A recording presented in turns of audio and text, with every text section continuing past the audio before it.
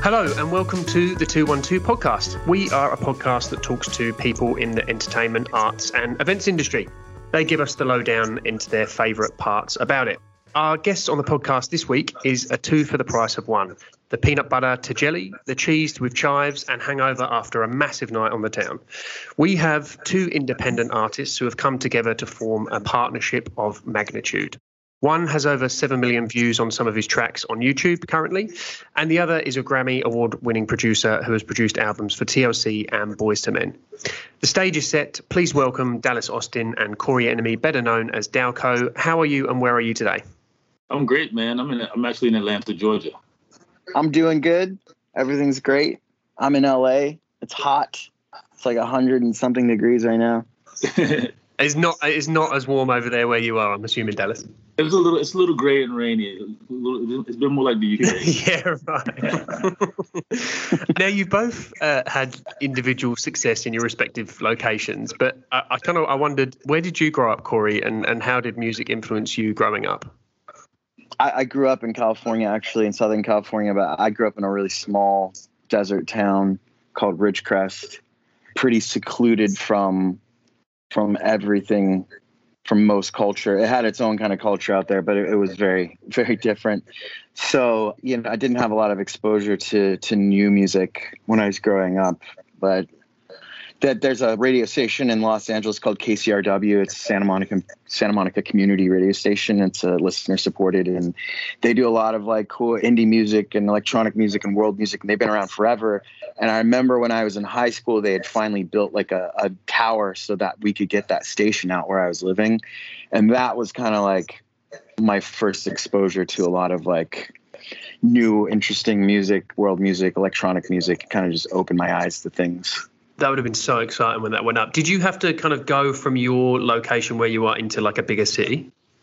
Yeah, we were like 3 hours from Los Angeles. So, we would drive out and see shows and stuff. But I mean, this city was not even like a suburb of anything. It was just this remote little city out in the middle of nowhere. So culture was like, especially music stuff, for like 10 years behind. It was like a slow trickle out there. So I definitely, I left when I was 18, and then the whole world expanded massively for me. I'm assuming that there's no one else from your town that's kind of expanded their horizons like you have? Not that I know of. Well, actually, one person, Mark Hoppus from Blink-182, he was from that city as well, and he went to my high school. Amazing. Love that. He's the only person I know of, though. I don't think anyone else has. And Dallas, what was your experience? Was it kind of smooth sailing into getting into it? Like, what was those formative years of the kind of 15 to 21 getting into the industry? Was it hard yards, or was it fairly like kind of easy transition to you? No, it was super hard. I'm originally from Columbus, Georgia, and I moved to Atlanta when I was 13, and to try to make it to basically be a big record producer was my goal. So yeah, it was not easy at all. It was a lot of trials, tribulations, street stuff. Like, it was, we didn't have money, so she was she worked at a soul food restaurant. Just, I just kept trying, and then the word got out. By the time I was 15 and 16, I was kind of making records already, and had met a lady, Joyce Irby, who had a production company, and I signed to her company. She was with the group Climax. That was my entrance into having access to real record companies, and so that's when I did a group like Troop when I was like 18, and I did the Boyz II Men and ABC stuff when I was like 18, 19. By the time that stuff took off, then I did TLC right behind it, and my mom was still working at barbecue joints because I was in bad I was in bad contracts at the time, so it was not easy. But once it started to go, then it kind of just caught fire, and then the records sold a lot of records, and we were able to I was able to turn myself, I guess, into a producer at that point, because they always say you're not a producer when you say you are. That's when other people say it. Yeah. So you owe a lot to your mum, basically, then. Oh yeah, I owe tons to my mom. Yeah. What was it like moving as a 13-year-old to Atlanta? I'm assuming, it's fully ingrained there, or maybe it wasn't. Maybe it was the transitional period. But I guess if you're moving to Atlanta, did you see the kind of Outkast, Goody Mob, and all that, all those guys, Dungeon Family? Did you see? Well, like we were I was going to skating rinks and stuff with Organized Noise, and this was before anybody put any records out. And Jermaine Dupri, all of us were friends before we even started to put real records out. After we did TLC, Another Bad Creation, and Jermaine did Crisscross, then Arrested Development came, and it just started opening the doors for everybody else around Atlanta. And after the first Outkast album, which Outkast was supposed to be on my label, on Rowdy, and LA ended up putting them on The Face, and because we had a partnership, and we put them on The Face, then I said, well, look, I shouldn't be in New York. I should come back to Atlanta. I came back here and found Monica and put her on the label. Then from that point, because the Dungeon family had started with Outkast, then Goody Mob, and the rest of the groups were able to kind of come under the Dungeon family's wing.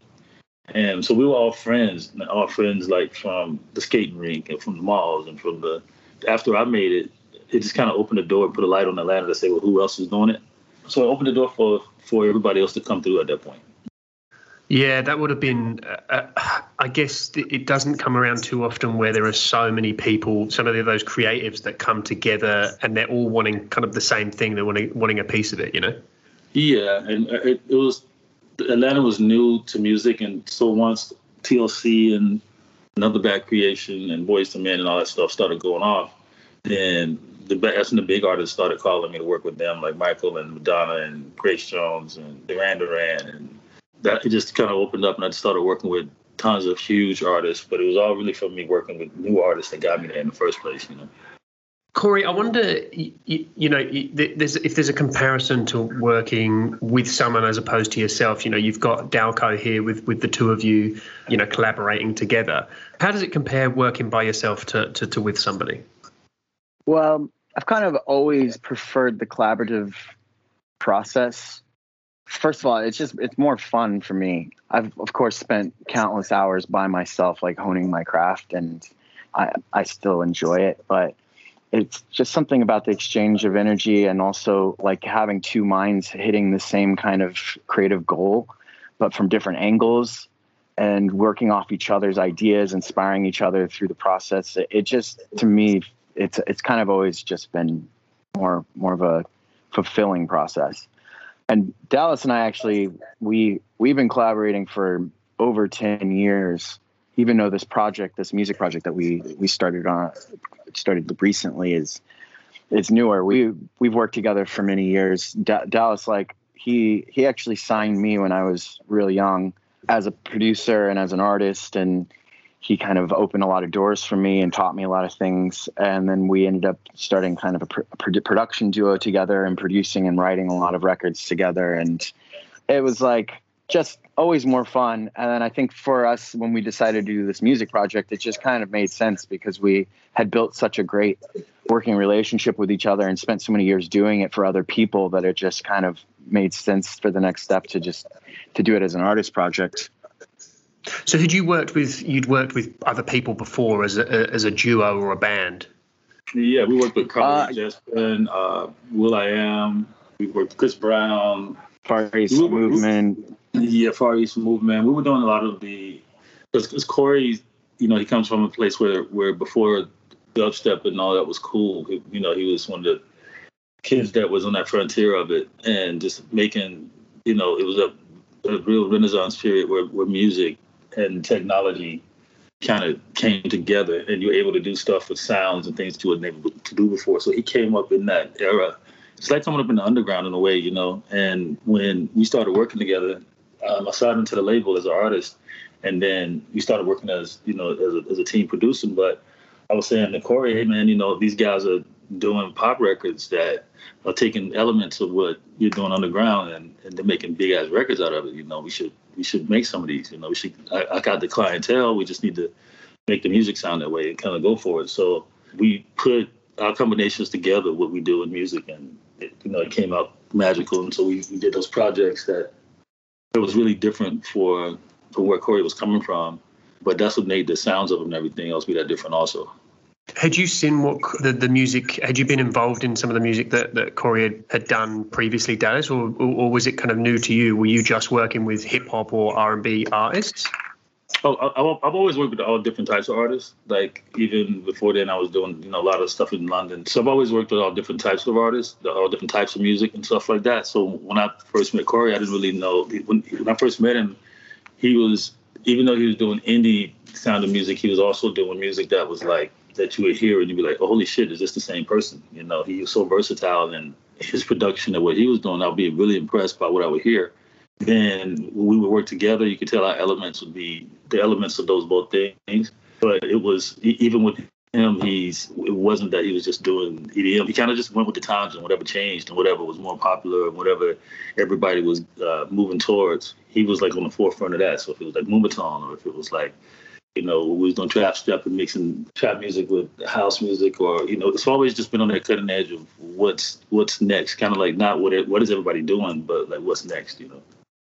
I remember when Dallas first found me, I was actually playing at one of Steve Aoki's really small parties in Las Vegas, and this was early days before Steve Aoki was this massive, huge DJ everyone knows, because EDM had not even become a term yet. It was not the massive movement that it has been for the last 10 years. It was just a bubbling thing that was happening in Los Angeles and a couple other cities in America, and we were just we had no idea what we were doing. And Dallas, he didn't really come from that world at all. He's over in Atlanta, and as versatile as he is, it was a kind of very new thing for him. But he had the foresight to hear it and be like, this is something new, exciting. And he knew it was going to be huge. I knew it was going to be huge. Then when I moved to Atlanta as soon as he signed me, and I got exposed to a whole nother world of shit that I didn't know anything about. And it was kind of this perfect kind of combination of two misfit worlds that you wouldn't necessarily imagine having fit together before, and then it just started fitting together. And then as the couple years after that just became the standard, and then it got embraced by pop and by commercial radio and everything, and all of those kind of hybrids started happening where EDM and at least electronic underground music started becoming more mainstream and being crossed with really big pop artists and stuff. But this was all happening before that happened. Yeah, I did wonder that in terms of where you are, in terms of the locations that you've been. You said you grew up in a small town, but then you moved to different places, and then you moved to Atlanta when you were signed. How do you think, in terms of growing up or growing as an individual, in terms of your evolution in music, how do you think that impacts your creativity moving to those different locations? Yeah, well, I mean, I actually have spent a lot of time thinking about this exact thing, especially when I was younger, because I would follow not just what was popular and music trends in general. I was more interested in the evolution of how it got there. And I think that it had a lot to do back in the day with geographics, where you'd have certain scenes in certain cities that would give birth to a very specific sound. And it kind of was always that way until the birth of the information age. So I think it was a very important thing in the past. And for me, growing up, it was pretty important just because I grew up just kind of I had the internet growing up. It was dial-up, but we didn't have SoundCloud and YouTube and Spotify and I didn't MySpace Music didn't come out till I was in my early 20s. So it was still very much based on a geographical scene in a city, like I mentioned before, this EDM movement that happened. It was just me and a bunch of my friends hanging out at these small nightclubs in LA, getting influenced by random things here and there and making different things happen. But we weren't being influenced. I don't know. It just was this thing that was happening in LA, really. And then the internet kind of happened and exploded and happened everywhere. And now it's not as much of a factor. People are being influenced all over the planet by something that's happening on the internet. I don't think it's as much of a thing as it used to be. And Dallas, I guess for you in that transcendence is you think of producers. You don't necessarily think of kind of meek individuals, but you transcend between that back of house and front of house artistry. You've been back of house producing, but front of stage. But now you've been at the front as well with bands. How do you find the difference between the two? I mean, I liked it. I like to have. When I was younger, I didn't like it as much because I wanted to have longevity, and I felt like if I was out front as much, my production wouldn't stay around as long. So I kind of waited, until I felt like I was comfortable with the span of music that I had done. So I wouldn't box myself in that way. And so I like being in bands, and I like playing on stage and having the energy from people and having, people know songs and stuff like that. Is just that energy is great. It's more, obviously it's more magical when you're the person making the songs than it is just performing somebody else's. But, we look forward to it. We started when, what's crazy is all of the stuff that we were doing and that we started doing, we started putting it together before anybody knew it was going to be a pandemic. So we're just now starting to really, just like everyone else, get back out and get to playing or get to doing shows or get to we don't want to have too much of the music out during the pandemic because of the mood of everybody, and then you couldn't really go promote it. And so we're really just ramping up now to get, started for what we're about to do. Yeah, that makes sense. And there's a lot of people out there that I'd imagine there's going to be some fucking great music coming out of in the next kind of couple of years, because people have been at home, they've been making music. I wondered actually for you, Cory, as well. Has the current environment given you that opportunity to make more music and kind of ebb and flow into these different genres or different types of music that you've wanted to make? Yeah, definitely. During lockdown. The lockdown of 2020, I think for me and for a lot of people in the music industry, especially being a person that is mostly, I've spent the last several years mostly just focusing on writing and producing for other people and mostly commercial pop stuff. And all the whole industry got frozen, and budgets got frozen, touring got frozen, everything got frozen. And so I found myself with a lot of free time. And, I still love to make music. So it actually gave me the opportunity to start making music for myself and for just for the sake of making it and exploring new sounds and experimenting, stuff that I always try and make time for no matter what's going on in my life. But during 2020, it was like I had nothing but time to do that sort of thing. And I found, through the year that I got to kind of make more interesting stuff that was just experimental than I have in many, many, many years. And it was very liberating. It felt really good to do that. It kind of reminded me the importance of doing it. Yeah. And I guess, Dallas, talking future music and the music that's going to be coming out, it would be really remiss of me if I didn't bring up the fact that, you've produced some amazing albums, and I just wondered, with the TLC album, Boyz II Men album specifically, how was that working on that, and how was it during that period of time where they came out and the chaos that would have ensued after it just being such a great success? Yeah, I mean, I knew when we were doing it that it was special sounding stuff, because at that time it was nothing else that was like the combinations of what I was putting together on the groups, like using the samples like New York and then writing really good songs on top of chords and stuff. It was just like a real, gumbo at the time. And when we did Another Bad Creation, I knew they were going to be big because BBD was out at the time, and they were like a little bit of Vogue. And then right on the heels of that, Boyz II Men was on the heels of them also. So I knew we had the potential. We didn't know how big, because we didn't even have a reference of what big could be at that time. So we didn't, for us, big was just, hey, we got a record deal and it's on the radio and it's on videos on TV. So we didn't have any span of knowing anything about 14 or 15 or 30 million records or anything like that at all. And so when it started to happen, everything got really different, just as far as, like hearing your record in the car and then getting out and somebody singing it in the grocery store line, or it was the impact of it was great. And then working with the artists was great.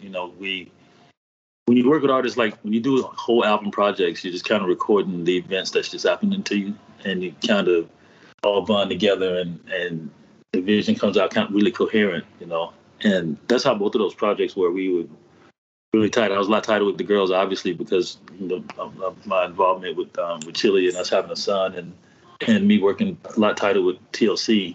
But it was one of those things that when you're working from, like I said, when you're working from scratch with somebody that's new, you feel all the power of it, and you feel all of the energy, compared to when I work with a Rihanna or someone like that, then it's like, I'm not really responsible for her. I'm just there on the project. And so it's just a different feeling.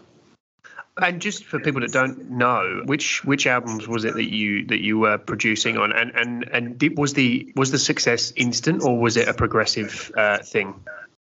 It was pretty much instant. We did Ain't Too Proud to Beg first, and so I did the first album, I did the second album, and the Fan Mail album, and I knew how to grow them from the first one to the second one. When I did Creep, I knew that people wasn't going to take them as serious because of a lot of the clothes and stuff that we were wearing before, and it got attention for us, but, at that time, things had started changing. And so when we did Creep and the video and all that came out, we just knew off the bat, it just took off the bat.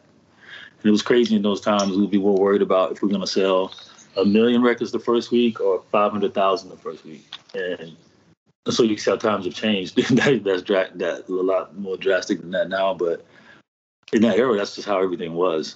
I feel kind of sorry for people who didn't get to have records out in that era, because it's just a totally different feeling not having 40,000 records a day come out as competition for you. Yeah, it really has. It has evolved. And what was the Boyz II Men ones that you were working on? I did the entire first album, and then I did the second album also with them. So the one with Motown Philly, and then the next one I had Thank You on it. What was it like being around at that time? It would have been quite crazy. And what are the questions that you kind of get asked most about that period in particular?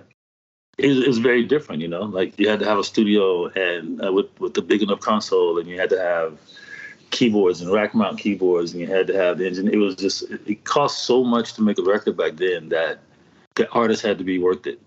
And the difference in that and now, which is like the question I get the most of the time now, is user-generated content came in, and artists started making everything from their Mac. So you just cut out every form of quality control that was there, and then also you were able to distribute it by hitting a button and get it to MySpace or wherever, now to Spotify and everywhere else. So it's changed a lot. The tone of the music. I was always scared that, man, music is going to get really sterile and not have any feeling to it. Coming from where I come from and listening to funk music and Prince. But at that time, I think I got a chance to have the best of both worlds, because I was still using a lot of live equipment, but I was still using samples and things like that when it first came in. So it was still very hip-hop, but then still very pop at the same time. And it's just that era, everything felt that way, Cory, I guess I know you've kind of given that nod as well to Dallas's work, and Dallas has done the same for you during this conversation. But I wondered what it was like working with someone like Dallas when you first met, and kind of working with him now as well still. Obviously, when I first met Dallas, felt like I was in on a different planet, I especially considering where I had come from, I really came from a dirt road, and I never thought that like music would turn into something super real for me. And then it just kind of started happening really quick, kind of like how Dallas, it started happening really fast for him when he was young. It's the same sort of thing happened for me. It happened so fast. And when I found myself in Atlanta with just a whole nother caliber of musicians and music industry people and producers all around me, I was just feeling so much gratitude, and also like just kind of in awe of the situation, but just really eager to soak in every bit of information I could possibly get and learn as much as I could as fast as I could. And, still eternally grateful for Dallas opening these doors that he has for me. And I was learning things that I didn't even know I was learning, really, because like I said, he'd signed me as an artist, and I at that time had really no aspirations to become like a pop music producer or songwriter or anything. I was just wanted to make cool sounds, but being around it, I was learning it. And then as the years went by, I ended up just finding that, I should do this as well. All the way up into like I've started my own production company and my own publishing company, and I've signed other writers and producers to my company, and just like Dallas did to me. And as I made the decision to start doing that, I felt really organic, and I felt like I kind of had the know-how to do it because of Dallas, but everything he'd shown me, even though it wasn't something I'd necessarily thought I'd get into, I was the whole time just paying such close attention and watching, and these people were teaching me things, and it was going in there, being stored somewhere, and I was able to apply it later on in my life and kind of follow in Dallas's footsteps.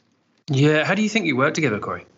I think we work together really well. I mean, if you've been working with somebody as long as Dallas and I have been working together, not a lot even has to be said.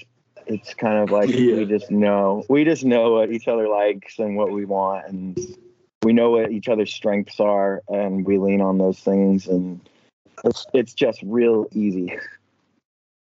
And I guess your project now that you're working on is DALiCO, and I wondered what, you two working together, what does success look like for DALiCO in terms of where it can possibly go? We really love the music that we make, and putting it in the right environments to get to the right people. So we definitely want the music to lead it. And then, we definitely want to go and get into the circuit, continue where it started before the pandemic, when we're, starting to do shows, we're starting to play and do interviews. And, so we want to take it as many people to hear it as possible. We don't want it to be we don't have underground elements, but we want it to be, heard by the masses. And so Dallas and I spent a lot of time making music for other people and making it for the purpose of it being successful commercially. And for me, this is an outlet for me to, of course, I want everything I do to be successful, and I want as many people to hear it as possible, but we're not trying to specifically make music that we know is a sure shot to be commercially successful. This is an outlet for us to do what we really want to do and what we love. And of course, with the hopes that it is commercially successful. But it's, I'd say my biggest goal that would make me happy is and this is something we're trying to do, which is create something new in the dance world. So we've been messing around with a lot of concepts. Some of the stuff that we've released so far, it has fresh elements to it. There's a remix that we did of Racks in the Middle, and that is a little bit of a proof of concept of this kind of new thing that we're trying to create. It's taking the kind of sad boy, like the sad boy emo rap stuff that's really huge right now, but then meshing that with house. So different than what like G House has done for the last several years, where you're mixing kind of gangster rap with house music, and it's more atonal and it's got a lot of like kind of darker energy behind it. We're looking to do something in the same where we're meshing hip hop and house, but in more the melodic elements and more the emotional elements. And, it hasn't really been done yet. And I see it as like Dallas knows this. He said it earlier. I've always just been about like, what's that new, like I just constantly trying to find like the new thing and be a part of the newest thing. And I think, for me, if we create this thing and it goes off and we can be looked at as one of the first people to do it, and then we find other people start copying us, then I'll be really happy. That would be my ultimate goal for this.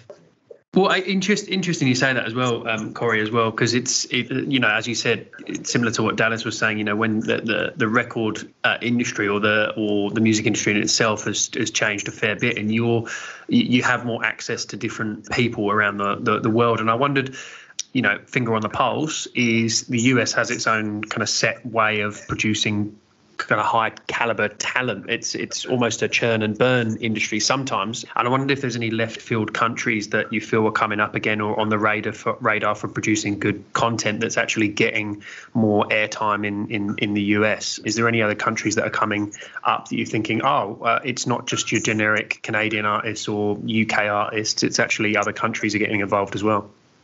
Thinking more along the K-pop scene, I think. Yeah, well, that's definitely where I was going to go with it. In terms of like more like stuff that's happening, like world music that's influencing the underground, before I go into the Asian pop thing, because I can talk about that for a little bit. But definitely South African music has been making it's trickling way into American culture music on all fronts, and on everything from pop to indie. Same with reggaeton, obviously really been making big waves and coming into pop music a lot, and a lot of like South American sounds and stuff. But when we talking about K-pop, I actually do a fair amount of work in K-pop and J-pop as well. And I had a place in Tokyo for 3 years, right up until the pandemic hit, and then I got rid of it because I couldn't go back to Tokyo for the last year. But my role that I was playing in Japan specifically, I was working with this company there, and my job was to be like a kind of cultural ambassador, because Japan, their music is consumed only domestically, the J-pop music. And they're the second largest music market in the world in terms of revenue. They make like just behind the United States, which is crazy considering that their music is only being consumed in Japan. So Japan, that's a point of pride for them. But then they also are in this kind of competition with Korea and K-pop. And although K-pop doesn't make as much money as J-pop, K-pop is recognized internationally and has been for a while. And it's because they've had a big initiative they've been pushing for decades now to work with American songwriters and songwriters from the West in general, and Europe, and producers as well. And they've done a good job at like trying to keep their K-pop sound and their K-pop culture, but then influenced enough by Western sounds so that it can work into the Western world. There's been this big initiative to make that happen for a long time, and it's just happening for the first time in a meaningful way with like Blackpink and BTS. And because of that, you have Japan getting a little jealous and being like, okay, we want to do that too. So I got hired to kind of help them do that, help them bring American sounds, songwriters, producers, make the connections, helping produce these records and develop some of their junior artists and help them potentially expand their sounds in the US. That's kind of like a whole thing that's people are wanting to make happen now. They're seeing the opportunity because they have groups like BTS where half the time they're speaking in Korean and the other half they're speaking in English. And half the time you can't really understand what they're saying, but they're still like having #1 hit records on Billboard in America, which is crazy. You know, Latin America and Spanish speaking countries, you have Spanish songs going #1 on Billboard now, where the entire song is in Spanish, and that's all kind of new as well.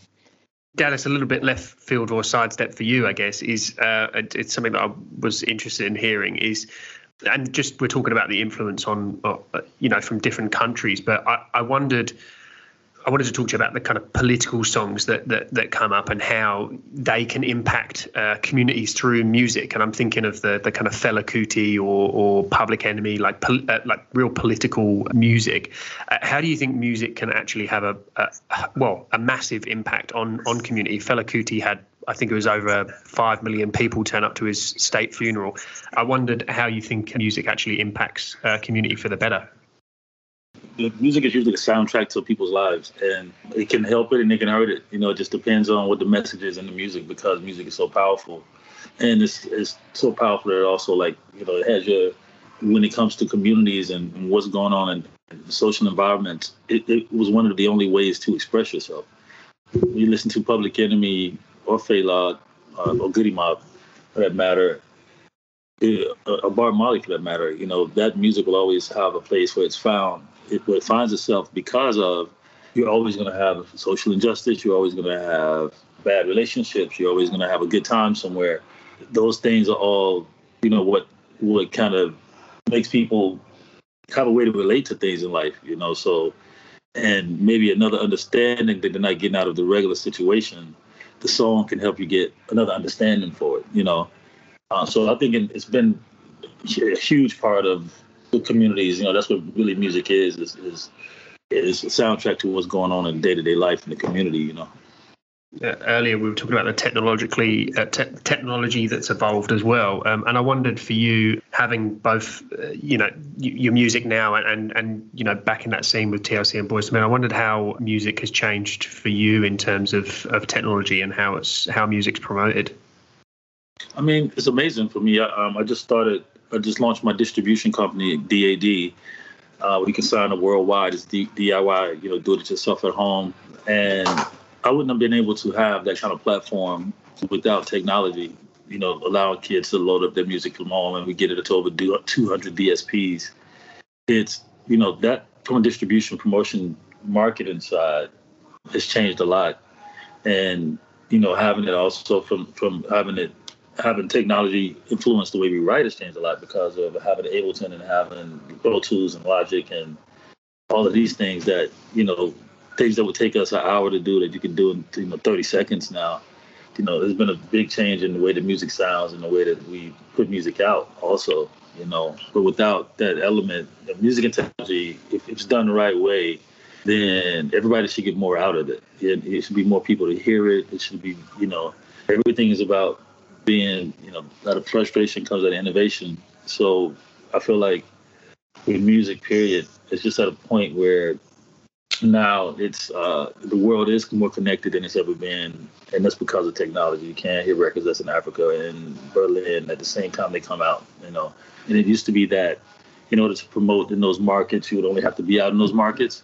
So if Lenny Kravitz was out in Africa, he was out in Africa. If he was out in London, it was London. But it wasn't like you hit a button and it comes out everywhere at one time. So it's totally changed the way we distribute and promote market music. It makes me think of that documentary, Searching for Sugar Man. He wasn't a success in his own country. Then he went to another country, and he didn't even know that the music was released, and he was an absolute success. Man, Funny thing, just a funny little side fact about Searching for Sugar Man. My dad actually grew up with that guy in Detroit, and he used to make his flyers for his show for him because my dad was an artist, visual artist, and they just he'd go to all his shows, and they're friends. They just hang out, and then they lost touch. Decades go by, and then when that documentary came out, NPR was doing an interview with the Sugar Man guy, and my dad, he tuned in halfway through, but he recognized the voice instantly. He's like, I know who that is, and he didn't even know about the documentary or any of that. And he ends up watching the documentary and he's like, that is crazy. He actually has like original vinyl from that guy, like his very first vinyl he ever made. Wow. Kind of crazy. Yeah, kind of crazy. Mad.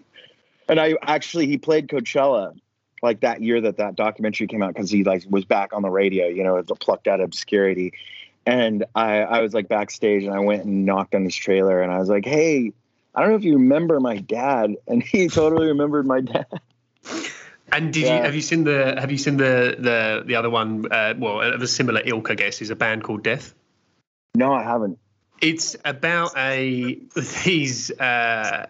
it was these guys that their whole community were playing Motown, and they decided to play like metal or like heavy rock, and they didn't kick off. Obviously, the community didn't want that kind of type of music, and then it wasn't until they were grandparents that they heard the music, and the music came back up, and they were a huge success again. And that's through technology, I guess, that you get to be a success again.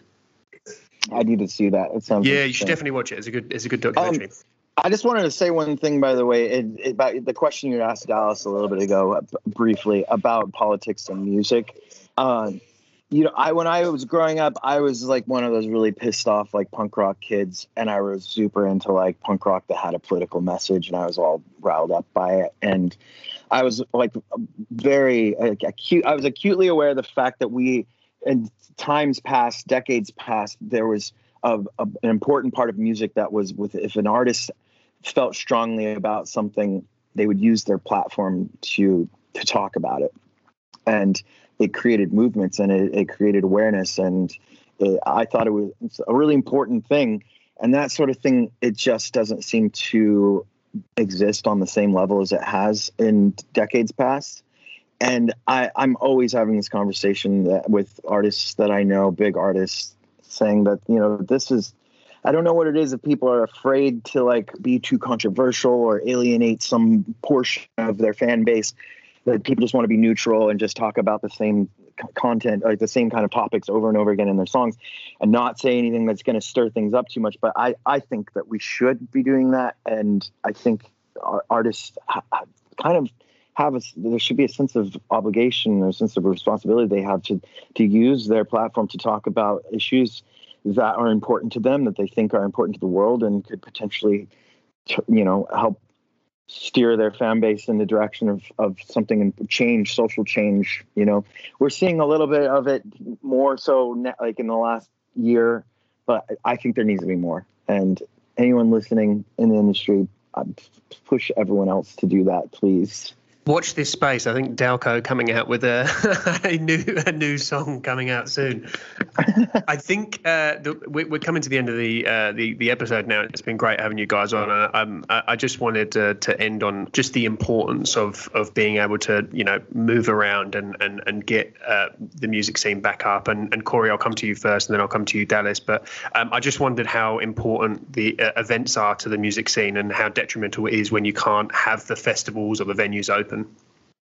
That's kind of a nice segue first, because that's something we're doing actually with events in the events world that we wanted to plug anyways. But it's hugely important. Everybody missed it so much, and I think live music it's always going to bring an entirely different experience and level of engagement than the internet can provide, and the radio can provide. And it creates community and creates excitement, and it creates good business. It creates lots of revenue for the artists who need the money, and I'm glad it's coming back up online. And I'll just use that to segue this thing that we're working on right now. Dallas and I we're in the process of starting our own party night, our club night, and it's an experience. It's kind of like a DALiCO and Friends situation where we have a lot of friends in the music industry, and we're just asking them to come play with us. We're doing our first one at this new event space in Las Vegas called Area 15. If you're not familiar with it, it's a very different kind of place. It's like a digital arts museum, giant warehouse inspired by Burning Man, and insane art installations everywhere. It incorporates technology. They have VR rooms and arcades and all these crazy things. So we're going to be curating our party night there at the end of this month on the 30th with Destructo. He'll be co-headlining with us, and we're kind of doing this as a test run there, and we're looking to bring this around to other cities and other venues around. So if there's any people that have venue spaces around that are listening, and you're looking to have a new kind of experience brought to your space, give us a shout. That's great, and that's a really good way to get people back out and into these events and spaces. And Dallas, I wonder for you how important events are to the music scene and how detrimental it is to you to have festivals or venues not open, really. Seriously detrimental to music, because you couldn't promote, you couldn't feel the music, you couldn't, it was horrible for artists who had new stuff out also, because you couldn't get people to know them. So it's, the live performance element is, I think people are going to feel like even more how important it is now, because everybody's been locked up for so long.